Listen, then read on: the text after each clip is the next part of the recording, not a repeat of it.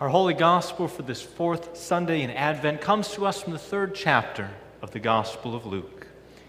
In that 15th year of the reign of Tiberius Caesar, Pontius Pilate being governor of Judea, and Herod being tetrarch of Galilee, and his brother Philip, tetrarch of the region of Iturea and Trachonitis, and Lysanias, tetrarch of Abilene, during the high priesthood of Annas and Caiaphas, the word of God came to John the son of Zechariah in the wilderness. And he went into all the region around the Jordan, proclaiming a baptism of repentance for the forgiveness of sins, that as it is written in the book of the prophet Isaiah, that the voice of one calling in the wilderness, prepare the way of the Lord, make his paths straight.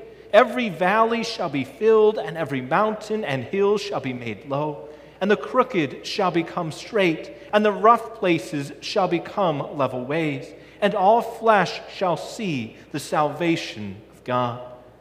And he said, therefore, to the crowds that came out to be baptized by him, you brood of vipers, who warned you to flee from the wrath to come? Bear fruits in keeping with repentance, and do not begin to say to yourselves, we have Abraham as our father. For I tell you, God is able from these stones to raise up children for Abraham. Even now the axe is laid to the root of the trees, that every tree, therefore, that does not bear good fruit is cut down and thrown into the fire. And the crowds asked him, what then shall we do? And he answered them, whoever has 2 tunics is to share with him who has none, and whoever has food is to do likewise. Tax collectors also came to be baptized and said to him, Teacher, what shall we do? And he said to them, collect no more than you are authorized to do. Soldiers also asked him, and we, what shall we do? And he said to them, do not extort money from anyone by threats or by false accusation, and be content with your wages. That as the people were in expectation, and were all questioning in their very hearts concerning John whether he might be the Christ, John answered them all, saying, I baptize you with water, but he who is mightier than I is coming, the strap of whose sandals I am not worthy to untie, that he will baptize you with the Holy Spirit and fire. This is the gospel of the Lord. Praise to you, O Christ. So I wish to each of you this day a merry fourth Sunday in Advent to you today. So that I know that it is almost here. I know that later today it is that very Christmas Eve. But John has a message for us today.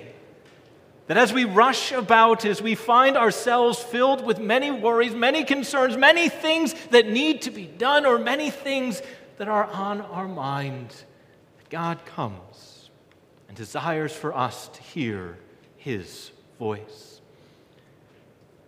See, as we start to think about the very situation, not only that John and his people found themselves in, but what we find ourselves in today.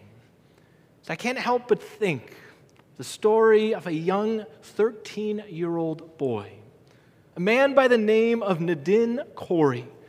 So Nadin, at about 13 years old, was barely over 5 foot and maybe 100 pounds.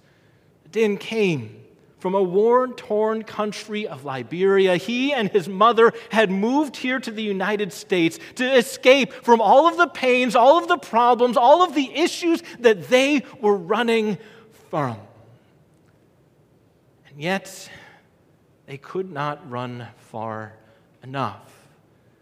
This young man, who did not have a great grasp of the language, who did not have all of those things, found himself soon enough gathered around by 5 bullies who would for a half an hour beat and kick and harass him, dragging him through the snow and even hanging him upon a fence. This was something that he had to begin to worry. Was not just going to be a one-time thing, but is this going to be my reality now? Good news for him was one of the bullies was dumb enough to go ahead and record the whole incident and then post it on social media. That sometimes helps the police be able to put some of these things to their conclusion. But the story of Nadine and all that had happened, that someone on a nationally televised show had gotten wind of what had happened and now invited Nadine and his family there to that very television show to tell their story. What Nadine did not know was that the show had also invited 3 of the Philadelphia Eagles football team players to join him there on that show together. And there, in front of a nationally televised audience, all-pro receiver Deshaun Jackson personally wrote down his cell phone number and handed it to him, saying, "If you ever have problems again with bullies, you call me." I don't think that there's many of us that have that kind of offer in this world. But just imagine the kind of impact that that had for that young and traumatized boy. But the fact is that we live in a world filled not just with bullies that have been left in our past because we are past those junior high age, but we live in a world that has its fair share of bullies of sin and shame, guilt and blame. That we live in that world of that very constant voice telling us of all of those things that we have done wrong. That voice of the father of all lies, that big bully himself, who's Satan, who tries to push us around and try to rub in our face everything that we have ever done wrong or all of the ways that we don't measure up. That we live in the midst of those very things. Those things that threaten to destroy, threaten to harass, threaten to ruin the peace of our lives. And that's why too often we find ourselves running and running some more. As we run afraid from that shame, that guilt, that pain, that burden, that sin, and all of those things that are rubbed in our face. That is why God sent a messenger by the name of John. That how does Luke put it today? That in the 15th year of the reign of Tiberius Caesar, Pontius Pilate being governor of Judea, Herod being tetrarch of Galilee, Philip tetrarch of the region of Iturea and Trachonitis, Lysanias tetrarch of Abilene, during the high priesthood of Annas and Caiaphas, the word of God came. Did you hear it? Luke lists all of those big bullies of the world who had been pushing Israel around in all of their ways. That I don't know if you know this or not. Most of these men did not come to their positions of power and authority by their niceness. They did not come to them by their kindness or keep these positions because of it, but they knew how to push people around. The people of Israel longed and yearned and cried out to the God of their very life to come, to deliver them from the very things that pushed them around and shoved them down, and now comes that word of God. Above all of the noise, above all of the chaos, above all of the things of life that call for their attention, in the midst of all of their fears that makes them want to run away from it all, came one, preaching a message of hope, a message of repentance, a message of forgiveness, a message that there was a Savior who was coming to them. That these were people that we're used to running from, but today they run to. They run to the wilderness where that word of God could be proclaimed. Now, what does Luke include today? That here comes that voice crying in the wilderness, and through that very voice that all flesh shall see the salvation of our God. All flesh, all people. That this is for everyone. Everyone who is running from the problems that no one else understands, running from bad feelings or bad memories, or running from bad breaks and bad relationships, people who are running from their past, comes now that message of hope. To everyone who has ever lived under the power of those bullies of Herod and Caesar and Pilate and so many others, for come and see that this very salvation is here. I mean, isn't that what Luke proclaims the rest of his gospel? That what will we sing tonight? But that on that very night that the shepherd shall see the very salvation of God. Or Simeon, just a few weeks thereafter, after that child was laid in a manger, he was brought to the temple, and what did that old man Simeon sing? That my eyes have seen the salvation of my God. That throughout the Gospel of Luke, we will see fishermen and tax collectors and soldiers and sinners and all flesh coming to see a salvation that had come to them. Even a small man by the name of Zacchaeus up in a sycamore tree that Jesus calls down and says, today salvation has come to this house. That John comes and brings that very hope of one who comes to bring that very joy, that very hope, that very peace. That where Christ is, that we have victory and hope. But too often we listen to those other voices. We listen to those bullies that shove us around. We listen to that voice of the one who would call us back to see our sin and our shame, our guilt and our blame, the one who too often leaves us running to all the wrong places. Running to food or drink, running to our own works of salvation, or running to all sorts of other places. But what is it that John comes and proclaims to us today?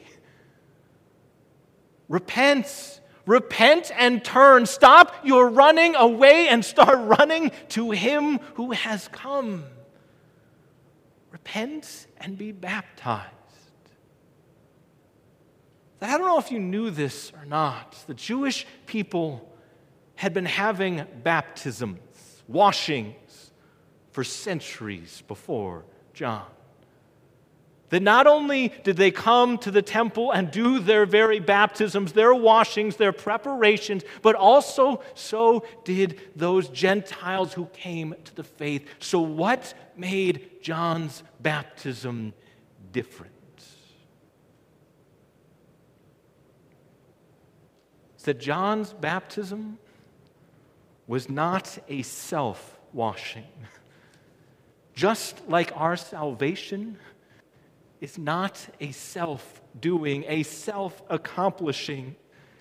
That John says that we are saved by grace, but not simply by a grace that just brushes aside, but a grace of God, that amazing grace that He comes down and does in our life what is needed.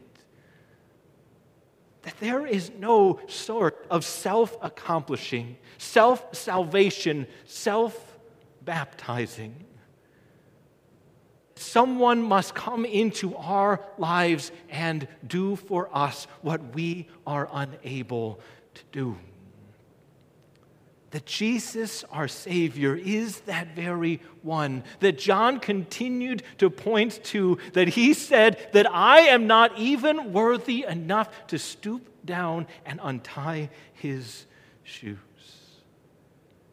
That Christ has come. He has come to be the one who fights our battles, who wins that victory. He is the one who went into that wilderness and 3 times defeated Satan. That he is the one who came and fought for us and died for us on that cross. In a world of noise, in a world of chaos, in a world that is probably calling out for all of your attention, God comes to speak to you today. In the world that, as I think one movie puts it, you couldn't hear a dump truck driving through a nitroglycerin factory. Sometimes it's hard for us to hear all of those things above the chaos of the world. But our God comes to us in His Word today to proclaim that very one who has won the victory for us, that Christ comes to fight for you. Christ comes to die for you, to live for you, to reign for you, to bring you to Him. That I have to confess that one of my favorite Christmas songs is that one that proclaims, Lord, I cannot rise to Thee, but He must descend to me. And that is the joy that comes to us on this 4th Sunday of Advent. That is that joy that comes to us at Christmas, that Christ has come, that He has come to bring that very word, not only through people like John and others, but He has come to enter our lives that we may hear that very promise. That forgiveness of our sins, that washing of our sin and blame, that we have one who has won the victory for us. For how does God's word put it? 1 Samuel chapter 17:47 says this, the battle belongs to the Lord. And thank God for that. Amen. If you would please join me in prayer. Heavenly Father, we thank You for all that You have done for us, and we pray that You would continue to allow Your word to speak mightily into our lives. In the midst of the fears and worries and concerns of life, we pray that You would bring Your peace, Your gifts, Your very grace that is found in Christ, that we cannot win this battle, but You have already won the war. May You give us that very hope and promise, and may we continue to join with John and others as we proclaim the salvation that we have, all because of You. It's in Your Son's name that we pray. Amen.